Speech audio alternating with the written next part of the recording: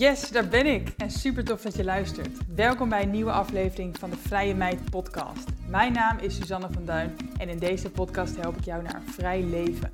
Vrijheid is mijn belangrijkste kernwaarde. In de Vrije Meid podcast leer je hoe ook jij meer vrijheid kan ervaren door locatie onafhankelijk te ondernemen en online geld te verdienen. Vind je deze aflevering interessant? Deel hem dan vooral op Instagram en vergeet mij niet te taggen.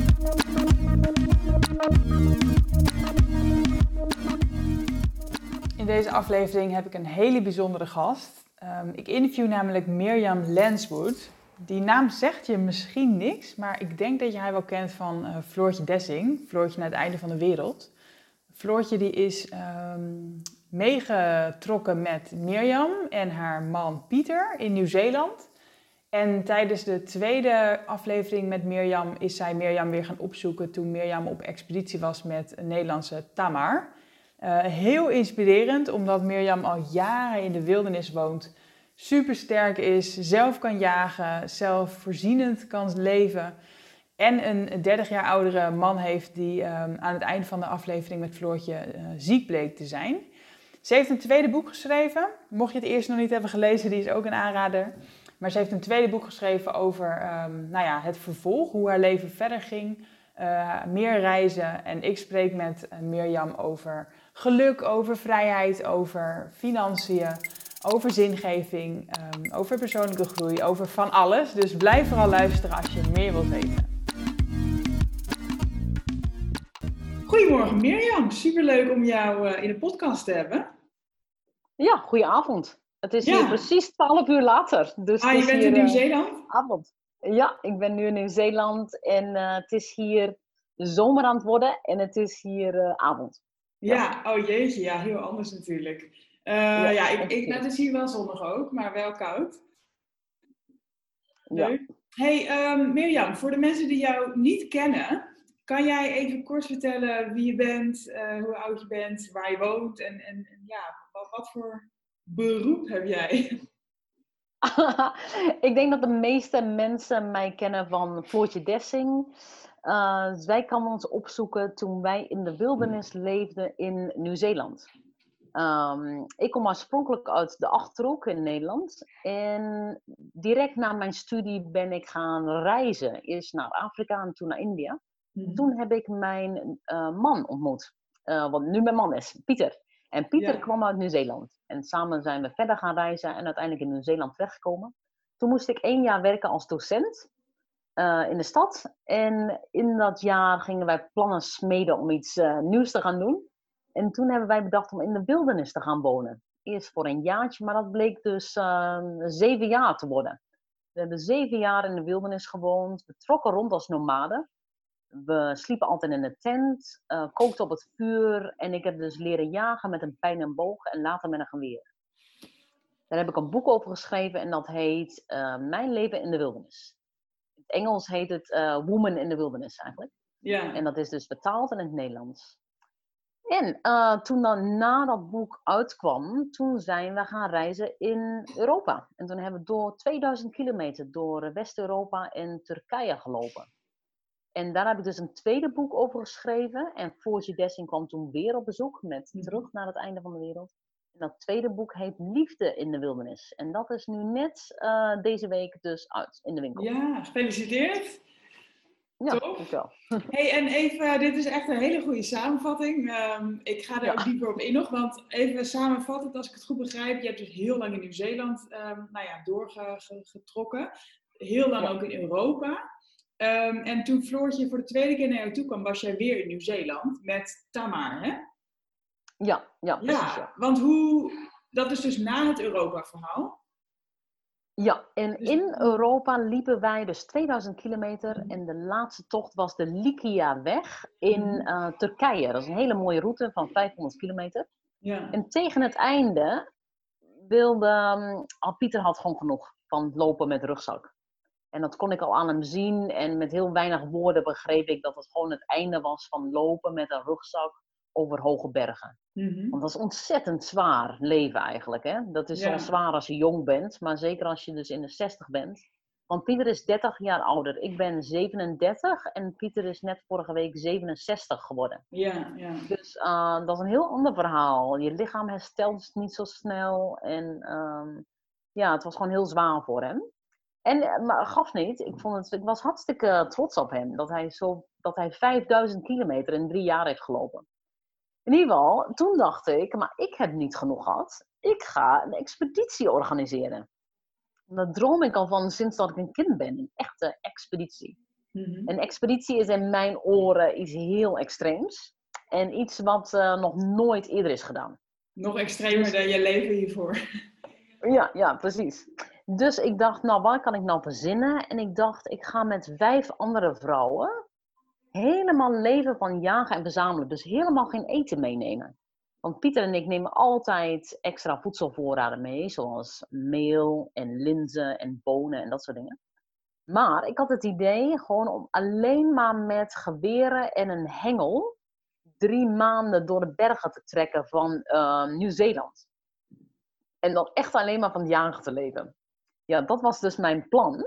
En dat heb ik ook gedaan. Maar helaas kon ik geen vrouwen vinden die heel veel ervaring hadden met jagen. Want we gingen daar helemaal afhankelijk van zijn. Hè? Dus het was heel belangrijk dat die vrouwen konden jagen. En uiteindelijk ben ik dus alleen maar met Tamar gegaan. Zij had weinig ervaring met jagen, maar wist heel veel van eetbare planten. Ik heb haar toen ontmoet in Europa nog. En we konden ineens heel goed met elkaar overweg. Dus we besloten om gewoon met z'n tweeën te gaan. Omdat ik voor 2 mensen kan jagen, net als Pieter en ik. Maar niet voor 5. Dus vandaar dat het alleen maar Tamar en ik werd. Ja. Wauw, gaaf. En waar was Pieter op dat moment? Nou, Pieter die verbleef bij een vriend. Ja, dus dat is een heel verhaal. Want Pieter kreeg een paar maanden daarvoor dus nierfalen in Australië. Ja. Toen wij daar rondtrokken. Ja, en dat was allemaal heel dramatisch. Het begon met dat hij een buikgriep had en koorts. En toen was hij al snel uitgedroogd. Vanwege die diarree dus. En toen hij flauw begon te vallen, toen was ik wel in paniek. En toen ben ik hem naar het ziekenhuis gebracht. Dat En kon daar wel in werd de hij- wildernis? Of was je toen dichtbij een ziekenhuis? Ja, we waren heel toevallig heel dicht bij het ziekenhuis. Ja, in de middel van Northern Territories. We waren in de buurt van Mount Isa. Oh ja. Dus wij daarheen. En het is ongelooflijk dat je bijna dood kunt gaan aan uitdroging zonder dorst te hebben. Dat wisten wij dus niet. En toen werd Pieter gediagnosticeerd met acute kidney failure. En dat komt best wel veel voor in de woestijn in Australië. Bij het Aboriginals ook en met die boeren en zo. En ze zeiden dat Pieter wel kon herstellen binnen een maand. En we hadden goede moed. En toen zijn we dus naar Australië gegaan nadat hij weg mocht uit het ziekenhuis. Dan kwamen we in Nieuw-Zeeland aan. Sorry. En toen verbleven we dus bij een vriend. En toen zei ik tegen Pieter, zal ik bij jou blijven? Of zal ik nog steeds met mijn geplande expeditie doorgaan? En toen zei hij, je moet absoluut doorgaan met die expeditie gaan doen. Want ik had het al helemaal voorbereid. En ik had me er zo op verheugd. En Pieter zei, het is toch niks om de zomer bij mij binnen te gaan zitten. En het gaat vast goed met mij. En ga maar. Ja, dus vandaar dat ik toch ben gegaan. Wat een vrijheid. Fijn dat jullie elkaar ook die vrijheid geven en gunnen. Ja, maar ik vond het wel heel moeilijk. Ja, ik kan maar wel die vrijheid geven, maar ik voelde me verschrikkelijk schuldig. Ja. Want hoe ging je daarmee om dan? Of je hebt besloten om het uiteindelijk toch te doen. Was dat dus wel een hele lastige beslissing? Ja, dus moet je voorstellen, hij was net 5 weken in het ziekenhuis geweest. De dokter zei dat hij wel beter zou worden. De prognose was wel goed. Maar toch, hij was nog heel erg zwak. Hij kon bijna niet lopen. Ja. Hij was echt nog heel erg ziek. Dus dan heb ik hem zeg maar afgezet bij een vriend. En toen ben ik dus naar het Zuidereiland gegaan. Om Tamar daar te ontmoeten en met die expeditie te beginnen. Ik voelde me zo schuldig. Ik ging daar huilend weg met Pieter. Ja, en andersom zou hij zich waarschijnlijk ook schuldig voelen als je niet zou gaan. Ja, dus dat is het dilemma, ja. Ja. Ja. En ik En denk dat hij, als ik was gebleven wel een beetje chagrijnig zou zijn geweest. ja, maar dat weet hij waarschijnlijk ook inderdaad. Dus hij wil ook dat jij gelukkig bent. Ja, inderdaad. Ja. Maar uiteindelijk is hij gelukkig beter geworden en jij hebt die expeditie gemaakt en jullie zijn weer herenigd. Ja, het is allemaal goed gekomen. Maar midden in die expeditie kreeg ik een berichtje via Tamar, haar speciale apparaatje waar je berichtjes mee kunt ontvangen. We kregen een bericht dat het heel slecht ging met Pieter. En dat hij helemaal niet beter aan het worden was en dat het alleen maar slechter ging. En toen zijn we dus snel naar het dorp gegaan. Een paar dagen lopen was het nog. Toen heb ik hem opgebeld en toen zei ik van, oh, ik kom naar huis nu. En toen zei hij, nee, je hoeft niet meteen naar huis te komen. Geniet maar van de wildernis, maar er gaan wel grote veranderingen aankomen. En toen, toen een maand later of zo was de expeditie klaar. En toen kwam Floortje dus op bezoek, bij Ja. de hele laatste dag. Hè? Dus dat was een hele bijzondere moment voor ons. Dus Floortje kwam op bezoek. We hebben toen die expeditie afgesloten. En toen zijn Floortje en ik samen naar Pieter teruggegaan. Het Noordereiland was waar hij verbleef. Ja. En toen had hij dus net het nieuws gehoord dat hij was niet beter aan het worden en dat hij chronische nierziekte had. Chronische nierfalen. En dat hij dus dialyses moest en hij moest op de lijst voor een donornier. Ja, en toen was dus het moment dat Pieter zei, nee, ik ga liever dood dan leven met dialyses. Ja. De kans dat hij beter zou worden was maar 3%. Dus het was hartstikke stressvol en heel erg. En toen zijn we dus voor het eerst in 9 jaar naar een huis gegaan om daar te wonen. En zeg maar te genieten van de laatste maanden samen. Want je ging ervan uit dat hij het niet zou halen. Ja, gingen we allebei vanuit, ja. En waar wonen jullie toen? Toen zijn we in de buurt, een klein dorpje, dat heet Marahal. In de buurt van Nelson. En dat is vlak naast het Abel Tasman National Park. We gingen gewoon het mooiste plekje kiezen wat we konden bedenken. Ja. En dat was hartstikke duur. Maar ja, god, dat maakte niet uit, hè? Nee, want je dacht hij kan gewoon, niet lang leven. Ja, wauw. Ja. En hoe is het afgelopen? En toen gebeurde dus een wonder. Dus hij had maar 3% kans om beter te worden. En na 6 maanden herstelden zijn nieren zichzelf toch. Dus toen is hij wonder boven wonder beter geworden. Jeetje. Ja. Wauw, dus uiteindelijk zaten jullie niet daar de laatste maanden af te tellen in dat huisje, maar werd hij beter? Ja, werd wel beter. Wel nog steeds? Dat wist ik natuurlijk niet. In het begin, een bijwerking van nierfalen is dat je bloeddruk omhoog gaat. En dus had de dokter gezegd, je hebt een hoge kans, Pieter, dat je een hartaanval krijgt. Dus dat was het grootste gevaar, een hartaanval. Dus elke ochtend, zo'n 9 uur, half 10 of zo, dan dacht ik, als hij nog niet beneden was, dacht ik, is hij dood of slaapt hij uit? Jeetje. Ja, dat is altijd een beetje spannend. En dan was ik heel blij dat als hij dan naar beneden kwam. Ja, was ik altijd zo blij om hem te zien. Ja. En dus ja, elke dag genoten we ervan. En ik ging elk moment dat ik samen met hem kon zijn, want hij moest nog veel rusten in die tijd. Gingen we wandelen en probeerde ik gewoon echt te genieten van elke dag nog samen. En toen op een gegeven moment bleek dat hij dus toch aan het genezen was? Ja, toen begon hij zich langzamer beter te voelen. Toen ging hij naar de dokter op een dag en een bloedtest laten doen. En toen bleek dus dat die nieren zich verbeterd hadden. Wauw. Is daar een verklaring voor? Ik denk dat hij zichzelf genezen heeft door veel te slapen. Gewoon heel rustig aan te doen. Maar ik denk dat het ook wel goed is om gewoon de dood te accepteren. Dat de dood deel is van het leven. En in plaats van te vechten. Als je gaat vechten en bang zijn voor de dood, neemt heel veel energie in beslag, denk ik. En als je dus niet je energie daaraan verspilt, misschien heb je dan die energie juist nodig om te genezen. Ja. Dat is mijn theorie. Ja. Ik denk dat het ook gewoon een beetje geluk is. Maar dat accepteren van de dood is voor hem wel heel erg goed geweest. Ja.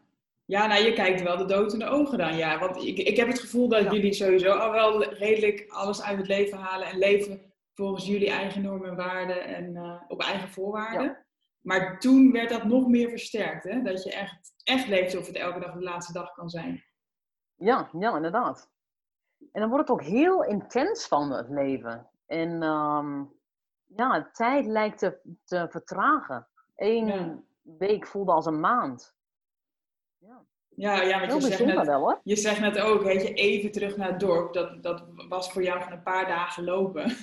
Dus ja, je hebt Ja, sowieso denk ik een heel andere relatie met tijd ook. En met, ja, het ja, leven, hè? ja. En nu, ik ben nu dus eventjes in de stad voor al deze interviews en voor een Writers Festival. Ja, en dan is inderdaad de tijd gaat heel snel. En ja, ik kijk de godganse dag op de klok en zo. Ja, het is Ja. heel anders.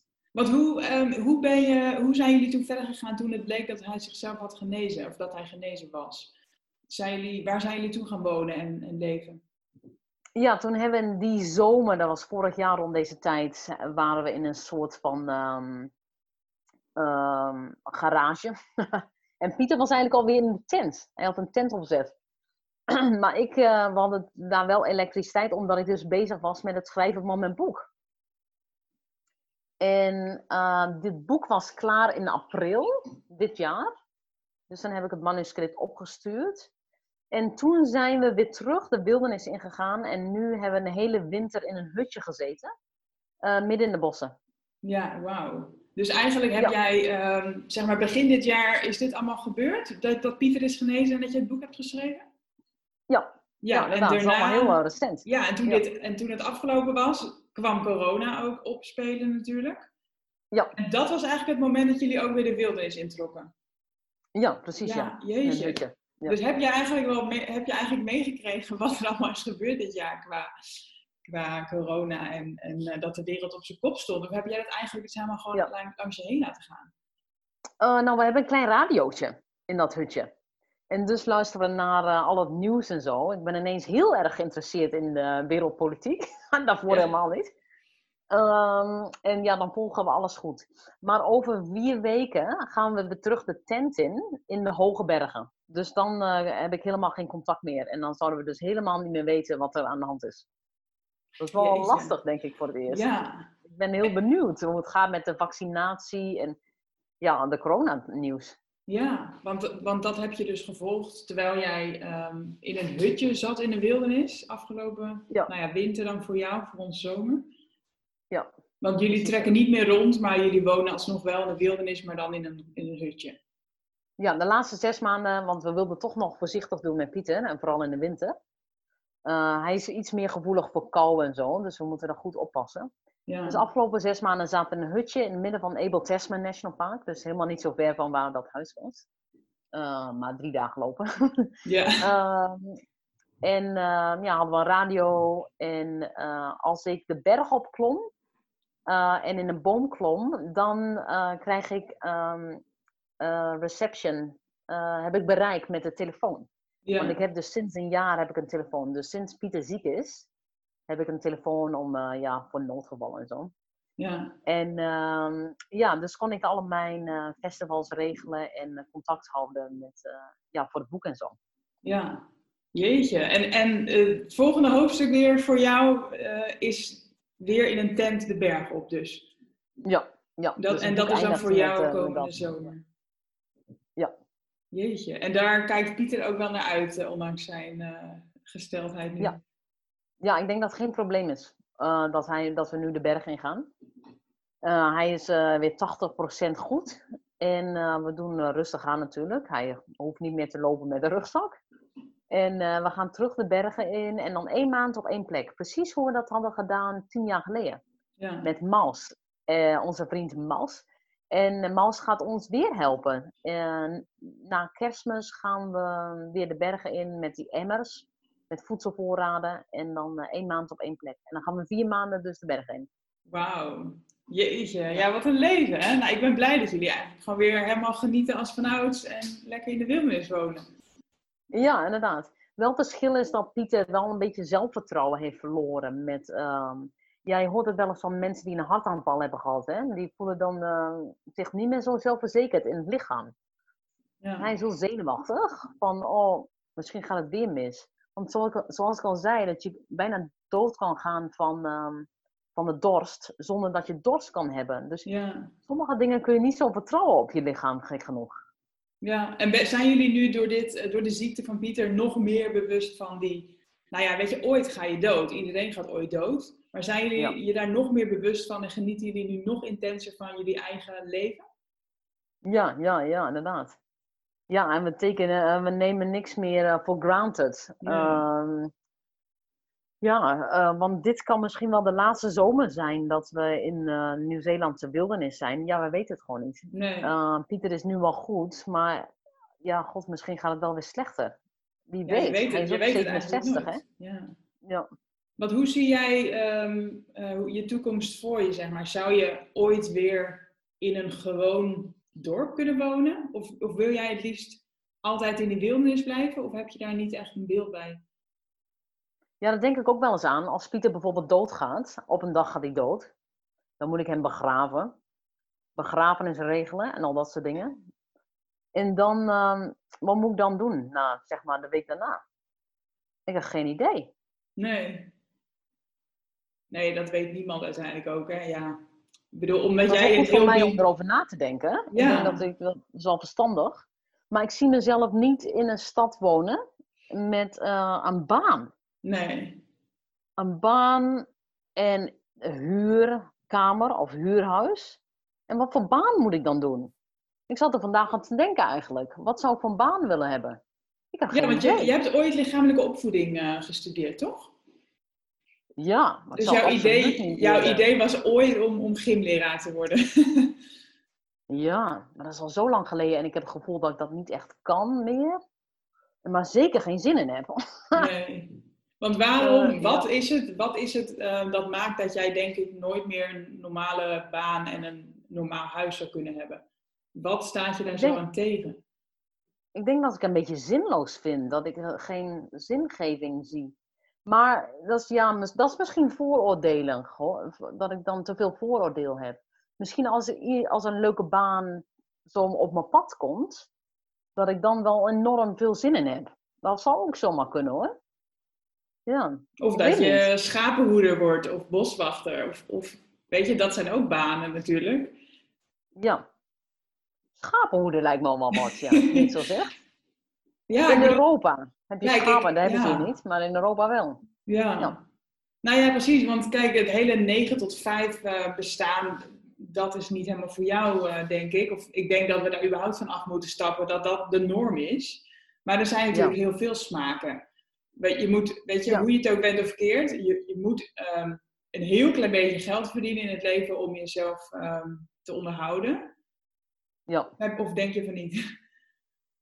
Ja, het ligt er helemaal aan op waar je wil wonen. Als je Ja, hier in Wellington wil wonen, dan moet je heel veel geld verdienen om de huur te kunnen betalen. ja, Dus ja, als je nergens hoeft te wonen, dan hoef je dus niet zoveel geld te verdienen. Want het eten is relatief goedkoop overal, hè? ja, Maar hier in Zeeland is, ja, als je een huis wil, dan moet je echt een baan hebben. ja. Maar ik denk eigenlijk dat als Pieter zou doodgaan, dan zou ik, denk ik, een route lopen. Ik denk dat dat heel goed is. Bijvoorbeeld lange afstandroute, zoals wij ook Dat al voelt dan echt doen. hoe zeg je dat? Een bestemming, denk ik, hè? Daar werk je Ja, ergens naartoe. ja, precies. Dat is relatief makkelijk, denk ik. Ja, Ehm, om dan inderdaad gewoon te lopen en je komt mensen tegen onderweg. Een soort van pelgrimstocht, weet je wel? Ja, misschien doe ja. ik dat. En dan En, maak ik geeft, zelf een route. en geeft dat voor jou dan wel zingeving? Want je zei net, een baan geeft mij denk ik geen zingeving of voldoening. Van wat maakt dat zo'n Ja. wandeling dan wel jouw voldoening geeft? Ja, misschien ook niet hoor. Misschien voelt het ook heel erg zinloos. Nu we het er zo over hebben, ik denk dat vroeger droomde ik altijd van een weeshuis te beginnen. Een weeshuis of een schooltje of zo in Afrika. Ja, en als we het nu over zingeving hebben, dan denk ik dat ik zoiets graag zou willen doen. Ja, maar je zit wel vast dan met al je weeskinderen. Ja, ja, inderdaad. Ja. Maar goed, dat is dan stort ik me daarin, denk ik. Ja. Zoiets. Ja. Ja. Maar zoals je hoort, ik heb dus niet echt plannen. En we zullen zien. Misschien, hopelijk, leeft Pieter nog 25 jaar, joh. Ja, en vooral ook in goede gezondheid. Want zolang hij inderdaad met jou mee de wildernis in kan, blijven jullie daar lekker wonen. Het zou erg zijn als jullie vastzitten aan een soort ziekenhuis of zo. Ja, nou ja, misschien vindt het wel heel leuk. Ja, Ja. maar ons, dus we hebben graag ideeën over wat we zouden kunnen doen. Dus dat is ook het gevoel voor vrijheid voor ons. Dat we de toekomst niet zo plannen. Mm-hmm. En als er dan iets op ons pad komt, dat we dan ja kunnen zeggen. Bijvoorbeeld als iemand zegt, ik ga volgende week naar Fiji zeilen. Willen jullie mee? En dat we dan kunnen zeggen ja. Dat we gewoon onze tas kunnen pakken en weg kunnen gaan. Ja. Dus dat we geen huis hoeven te verkopen en spullen hoeven te verkopen. En gewoon die vrijheid hebben om gewoon alles in te pakken en weg te gaan. En is dat ook de definitie van vrijheid voor jou? Ja, dus de vrijheid om onze toekomst op het laatste moment in te vullen. Ja, ik denk dat ik het meeste vrijheid vind. Ja. En je zegt bijvoorbeeld een week naar Fiji gaan. Is dat dan niet heel duur? Zeg maar, hoe kan jij dat soort keuzes ook financieel maken? Oh, we houden het heel erg goedkoop. Ja. Dus dat is een zeilboot. Nou, dat kan niet duur zijn, toch? En dan gaan we werken op die zeilboot of we gaan zeilen. Nou, daar hoef je toch geen geld voor te betalen? Ja. Nou ja, ik hoop het in ieder geval niet. Nee, ja, dat vind ik een mooie gedachtegang hoor. Want ja, ik geloof namelijk heel erg in vrijheid. Maar ook geld kan je ook belemmeren. Hè? Want als je ergens geen geld voor hebt en je wilt daar iets doen, voel je je misschien toch belemmerd. Dus financiële vrijheid is ook een topic wat ik op mijn blog veel behandel. Maar ik vind jouw instelling heel mooi dat als je dingen doet die niet veel geld kosten, dan hoef je niet veel geld te hebben. En dan ben je dus eigenlijk ook financieel vrij. Ja, precies. Je moet dus allemaal manieren verzinnen waardoor het veel goedkoper kan. Tot op zekere hoogte, hè. Ja. Want als je ergens moet werken, dan heb je... Ja, sommige mensen hebben een werkvakantie. Ja, dat vind ik geen vakantie. Dat vind ik werken. Ja. Dus tot op zekere hoogte. Maar wij hebben gelukkig wel best veel spaargeld. Maar daar zijn we heel erg zuinig mee. En dus als we niet een dure reis hoeven te betalen, dan liever niet natuurlijk. Ja. Want hoe ben je ooit in het spaargeld gekomen dan? Want je hebt nooit eigenlijk een normale, lange baan gehad, toch? Nee, inderdaad. Het is een beetje mysterieus, zelfs voor mezelf. Ik heb alles gespaard toen ik dus als docent in het onderwijs ging. Toen heb ik best wel veel verdiend met zingen op straat.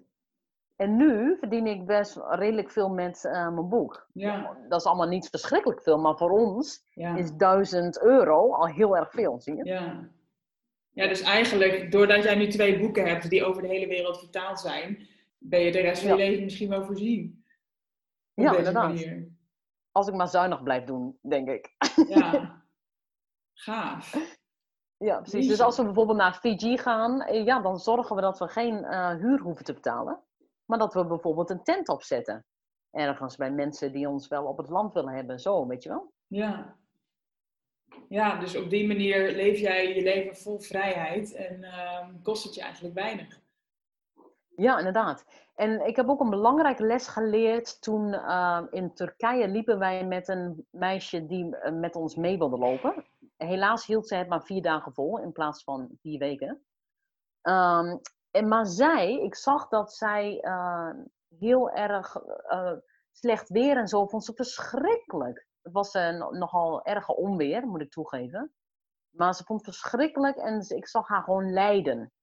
En toen dacht ik, als mij zoiets overkomt, zoals onweer of moeilijke omstandigheden, dan denk ik bij mezelf, hoe ga ik hiermee om? En dan ben ik benieuwd of ik dit aan kan of niet. En als je niet die instelling hebt, dan is het allemaal gewoon verschrikkelijk lijden. Ja, mooi. Ja, daardoor kan jij alles aan. Ja, voor mij wordt het dan een soort van uitdaging. Maar ook als we bijvoorbeeld, op een dag verloor ik mijn handdoek. En toen dacht ik, zal ik een nieuwe handdoek kopen? Of, misschien ga ik proberen om zonder handdoek te leven. En toen kwam ik erachter dat mijn haar droogt sneller dan een handdoek. Dus het was eigenlijk veel beter om geen handdoek te hebben. En dat scheelt ook weer gewicht en plek in de tas. Ja. Ja, dus dat is zo'n beetje mijn houding ten opzichte van die dingen. Dus wij geloven, zeg maar, dat hoe minder we hebben, hoe meer vrij we zijn. Ja, dus echt het minimalisme-principe. Ja, en ik weet niet of dat waar is, maar dat geloven we. Snap je het? Ja. Ja. Heb jij ooit, zeg maar, waar heb jij al deze wijsheid vandaan? Hoe kom jij aan deze instelling? Oh, door heel erg weinig te doen. Hoe minder je doet, hoe meer je tijd hebt om na te denken. Dus we zitten soms in de bossen en dan zitten we soms dagenlang in de tent. Ja, dan denk je over al die dingen na. Maar trouwens, in het begin komen alle gedachten terug die je nooit hebt over na hebt willen denken. Alle dingen die je hebt weggedrukt. Ja. Dus het eerste jaar dat we in de wildernis zaten, kwamen al die vervelende herinneringen op. En dus moesten we daarmee om leren gaan. En 10 of misschien wel 100 keer aan terugdenken. En dan na 100 keer blijft het eindelijk weg. Dus ik denk dat dat een moeilijk proces is voor vele mensen. En als mensen trauma hebben en zo, dan moeten ze dat weer herleven. En weer herleven en weer herleven. Dus je moet dat allemaal zien. En daarna voel je je heel erg verlicht op een manier dat je hoofd en geest veel lichter lijkt. Ja. En dan komen dus inzichten van wat jij zegt, de wijsheid. Maar voor mij is dat gewoon een inzicht over hoe wij denken. Ja. Ja. Hey, en wanneer wist jij van mijn leven gaat anders zijn dan het normale pad? Ja, weet ik eigenlijk niet. Wij gingen toen dus die 4 seizoenen de wildernis in. Dat was in 2010. Ja, en na dat jaar dachten we, nou, waarom zouden we teruggaan naar de stad? We zagen geen enkele reden. Ja. Dus we vonden een andere plek in de wildernis. En misschien dat ik toen dacht van, nou ja, misschien is het wel een begin van een heel ander leven.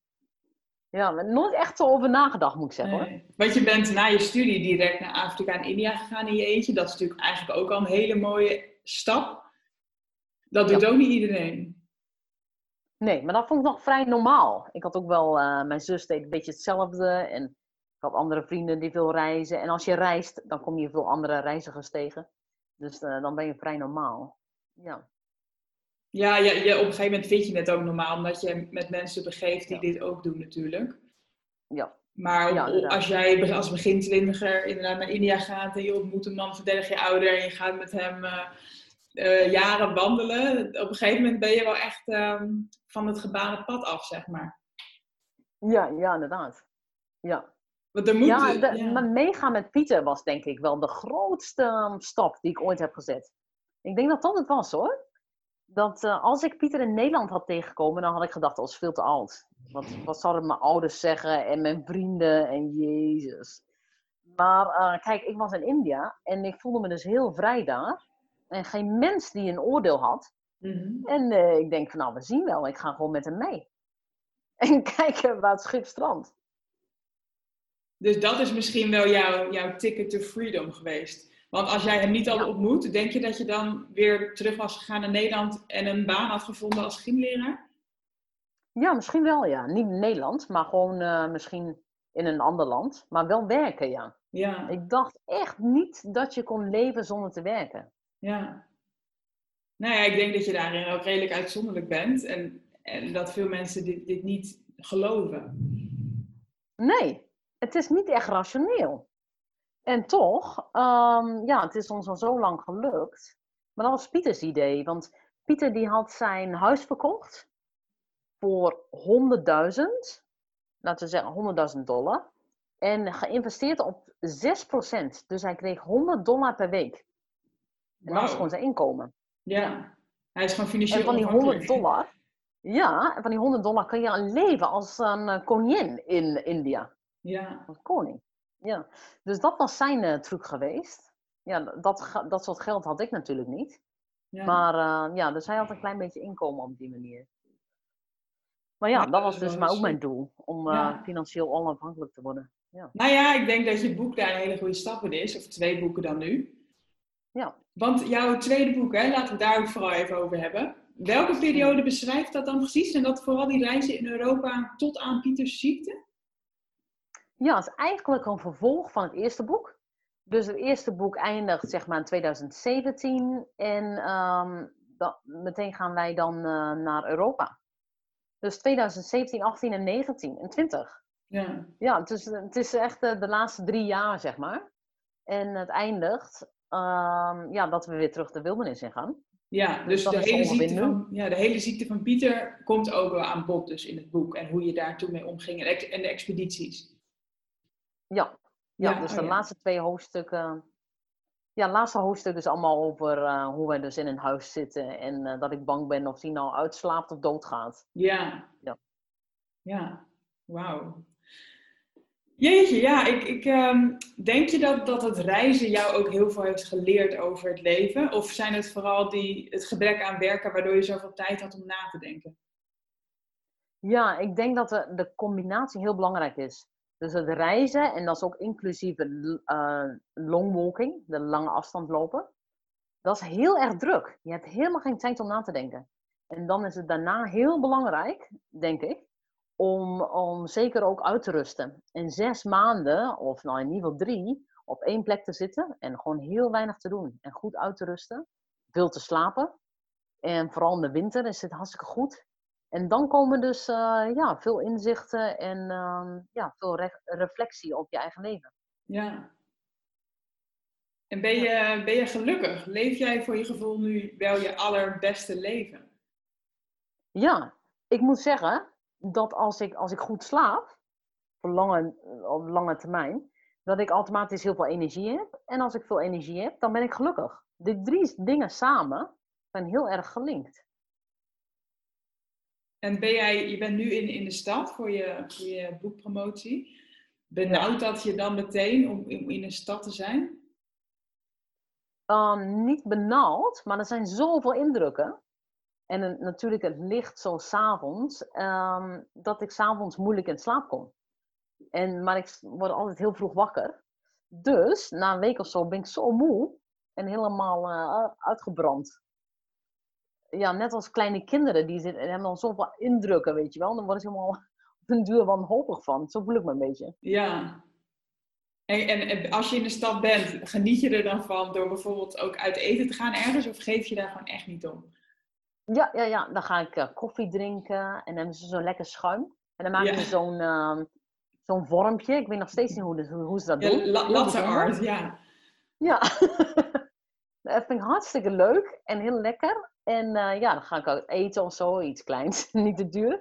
Ja. En mijn vriendin nam mij mee naar theater gisteren. Dan denk ik, nou, zit ik in zo'n theater. Het leven is ongelooflijk.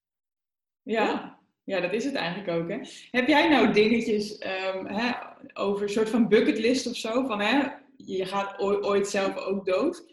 Wat zou jij nou echt nog willen doen in het leven? Geen idee. Nee, als ik het weet, dan zou ik hem morgen beginnen. Ja.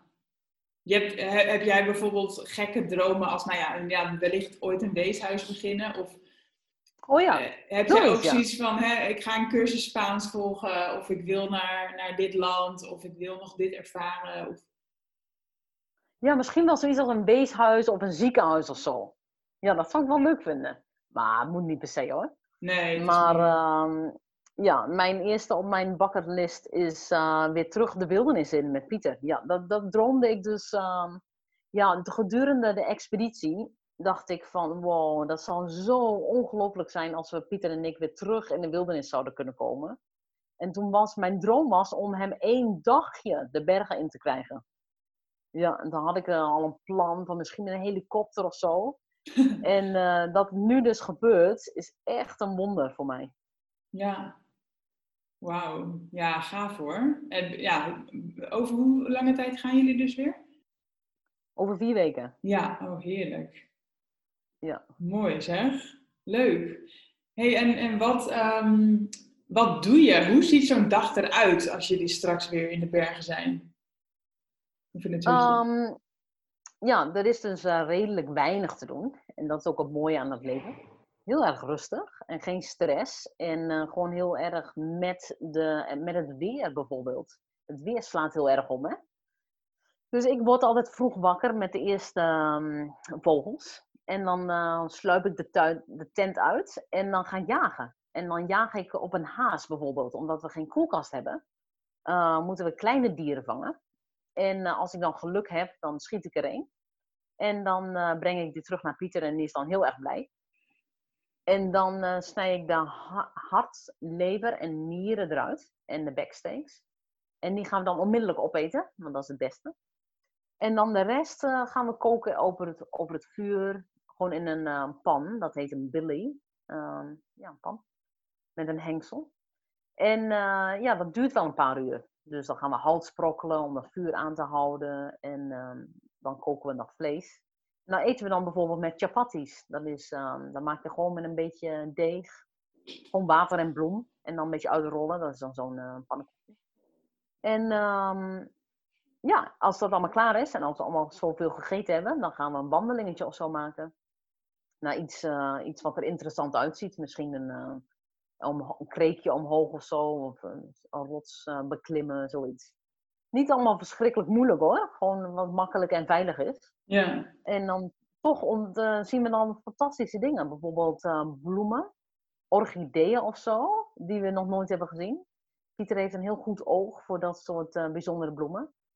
En ja, die wijst dan op kleine insecten of vogels of zo. Ja. Ja, het is gewoon heel erg mooi. Het is fantastisch mooi om daar te zijn. Ja. En dan eind van de middag of zo kom je terug van je wandeling. En eet je dan nog iets? Of zit je dan bij het kampvuur liedjes te zingen? Of wat? Zingen, ja. Dan proberen we nog meer te eten. Want we eten ons dan helemaal vol. Het is echt een feast and famine. En ja, dan zitten we rond het kampvuur en drinken we thee. Schaken. We schaken heel veel. Ja, en dan gaan we voordat het donker is, dan maken we alles klaar voor de nacht. En als het dan nog in het laatste licht, dan gaan we het bed in. En dan hebben we weer een goede nacht. Ja. En dus je eet eigenlijk dan op zo'n dag ook gewoon een halve haas met chapatis? Ja, zoveel mogelijk. Ja. Dus als ik een geit schiet, dan eten we echt wel 10 kilo vlees of zo. Wauw. Ja, heel veel. Om gewoon eigenlijk net als een soort van leeuw, weet je. Dat je gewoon 1 keer in de week 10 kilo vlees en dan eet je soms ook dagen amper wat. Precies, ja. Of heb je elke dag een haas, schiet je elke dag wel een dier? Nee. Je moet echt geluk hebben een beetje hoor. Dus soms hebben we veel en soms helemaal niks. Dus ja. Jeetje, ja, bijzonder.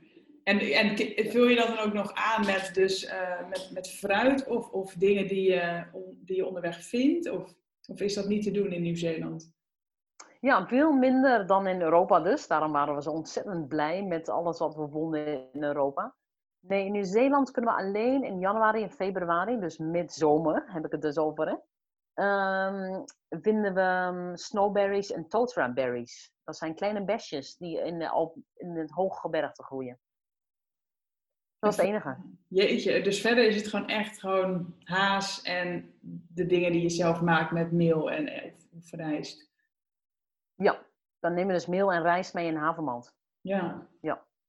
Maar goed, het is ook wel interessant om te merken dat je eigenlijk op zo weinig voedsel gewoon functioneert en blijft leven. Is dat ook iets wat je in je gedachten of in je mindset hebt veranderd? Maar we hebben niet weinig voedsel, hè? We hebben ontzettend veel vlees. Ja, oké. Ja, maar in die expeditie dus met Tama, dat dus wel. En toen kwamen we erachter hoe weinig je inderdaad nodig hebt. Ja, dat is ongelooflijk eigenlijk. Ja. Ja, want hier in Nederland is het van 3 keer per dag of misschien wel 5 of 6 maaltijden per dag. Eigenlijk is het onzin, als ik het zo hoor. Ja, je hebt echt helemaal niet veel nodig. Echt een shocker.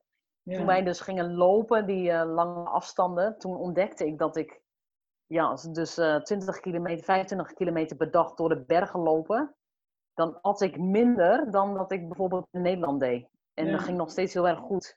Ja, dan kom je er echt achter dat we eigenlijk veel minder nodig hebben. Ja. Ja, dus inderdaad, mensen hebben veel te veel spullen, maar ook ze eten eigenlijk ook veel te veel. Het is allemaal too much. Ja, inderdaad. En dan word je zo'n beetje vol van. En dat merk ik zelf. Als ik heel erg vol zit, dan zie ik ook minder. Het is net Ja, als je een klein beetje honger hebt, dan zijn al je zintuigen scherper of zo, hè? ja, interessant. Hey, ik vroeg me tot slot nog af, heb jij een soort inspiratiebron of iemand die jij echt ja, als idool hebt? Iemand Ja. waarvan jij denkt van dit wil ik zijn? Of... Niet dat ik wil zijn, maar Pieter is natuurlijk mijn inspiratiebron. En de durf, het lef dat hij had om te zeggen, ik ga liever dood dan dialyses, was echt ongelooflijk. Ik stond echt helemaal paf toen hij dat zei. En ook, ik weet niet of ik dat had durven zeggen. Ja, gewoon om het lef te hebben om te zeggen, ik ga niet in een gevangenis leven. Ik ga liever dood dan mijn vrijheid op te geven. Ja, Ja, dat is voor mij zo ongelooflijk. Ja, ik heb gewoon zoveel respect voor hem dat hij dat durft te zeggen. En ook zo eigenlijk altijd al in het leven staat. Ja, hij durft nee te zeggen tegen dingen en daar de verantwoordelijkheden daarmee aan te gaan ook. ja, En de gevolgen daarmee aan te gaan. Ja, voor de rest, ja, ik heb voor veel mensen heel veel bewondering voor wat ze doen. Ik heb een goede vriendin, zij is een chirurg. Zij werkt bijna dag en nacht. Zij moet heel erg scherp zijn om dus haar werk te kunnen doen. En ik heb ook echt een petje af voor haar, dat zij dat doet en mensenlevens redt. Ja, dat is zo'n belangrijk werk. Daar ben ik ook heel dankbaar voor dat zij dat doet. ja. Want inderdaad, die heeft op een andere manier natuurlijk zingeving. Ik bedoel, zij redt levens en dat maakt haar dan denk ik gelukkig. Ja, ja, ja, Denk je ja. ook, Ik had ja. graag als ik iets anders had kunnen studeren, dan was ik graag een dokter geweest. Maar ja, ik heb het niet gedaan. Nee, maar denk je niet dat je dat heel erg had benauwd dan? Want je hebt eigenlijk nul vrijheid als arts.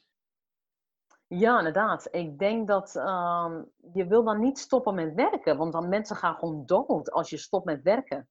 Ja, je hebt een enorme verantwoordelijkheid. Ja. En ja, dat is het mooie eraan en dat is ook een nadeel eraan, denk ik. Ja, dus inderdaad, ik vraag me af of... Weet je, het klinkt heel mooi, dat beroep. Maar denk je Ja. niet dat je giddend gek zou worden stiekem? En dat je eigenlijk nu veel blijer bent met je leven? Ja, ik denk het wel. Ja, je offert gewoon je leven op eigenlijk aan anderen. En goddank dat al die artsen dat doen, hè, voor ons. Zodat Ja, wij gewoon naar het ziekenhuis kunnen en geholpen kunnen worden. ja, Ja, wel heel makkelijk. Dat realiseer ik me dus ook toen Pieter zo ziek was. Hij was 5 weken in het ziekenhuis.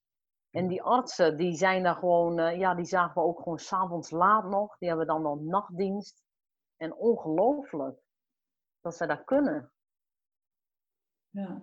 Want zou jij dus, mocht je inderdaad ooit wat voor anderen meer willen betekenen, zou jij dus een weeshuis willen beginnen? Ja, denk ik Ja, ook.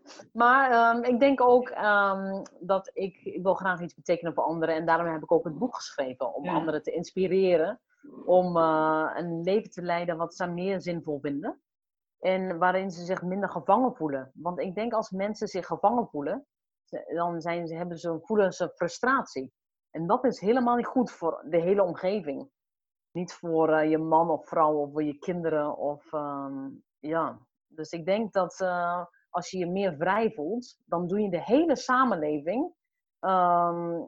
Dan doe je, hoe zeg je dat? Dat is goed voor de hele samenleving. ja. Ja, inderdaad. Als ieder individu gelukkig is, dan heb je uiteindelijk een gelukkige wereld. En dat zou de wereld een stuk mooier maken, denk ik. Ja, precies ja. Ja, ja dus nou, ik denk ook zeker dat jij op jouw manier andere mensen inspireert met jouw verhaal, maar ook door te laten zien dat je voor jezelf kiest en dat je je eigen geluk achterna gaat en kijkt wat jou gelukkig maakt, wat jouw zingeving geeft. Ja, precies ja. En ook dat ik met Pieter mee ben gegaan. Ik hoop dat dat een inspiratie is voor mensen. dat soms moet je dus je ouders en je familie teleurstellen, want zij hebben een hele andere schoonzoon in gedachten. Mm-hmm. En dan moet je dus zeggen van sorry, maar mijn man is heel anders dan verwacht. Dat is lastig, maar ik hoop dat mensen dan denken, als Mirjam het kan ik het ook. Ja, nou precies, inderdaad. Ik denk dat uiteindelijk dat je ouders ook juist heel trots zijn op deze keuze dan, dat je dus wel gewoon voor jezelf kiest. Ja, inderdaad. Het inspireert anderen. Ja, dat is dus wat ik hoop. Nou, mooi. Gelukt. Ik denk dat je ook zeker mijn luisteraars en lezers heel erg hebt geïnspireerd en dat nog steeds doet. Hoe heet het boek? Kan je dat nog één keer zeggen? Ik heb het in het Engels geschreven en dat heet Wild at Heart. En dan kun je dus online bestellen. Maar het is dus ook in het Nederlands vertaald. Dat heet Liefde in de Wildernis. En dat kun je in elke boekwinkel vinden en op het internet. Ja, tof. Nou, ik ga er zeker naar linken. Ik wil je heel erg bedanken voor het interview. Heel erg gedaan. En ik wens jou het allerbeste. Heel veel geluk. Ja, heel erg bedankt. Ja. En jij ook. En alle luisteraars in Nederland. Heel veel geluk met de corona. En heel veel succes. Ja, super bedankt hè. Ja, heel graag bedankt. Doei. Ja, super bedankt voor het luisteren. Ik hoop dat deze aflevering tot inzichten heeft geleid. Laat het me weten. Ik zou het heel fijn vinden als je iets over deze podcast kan delen op social media of kan delen met een bekende. Dankjewel voor het luisteren en hopelijk tot de volgende keer bij de Vrije Meid podcast.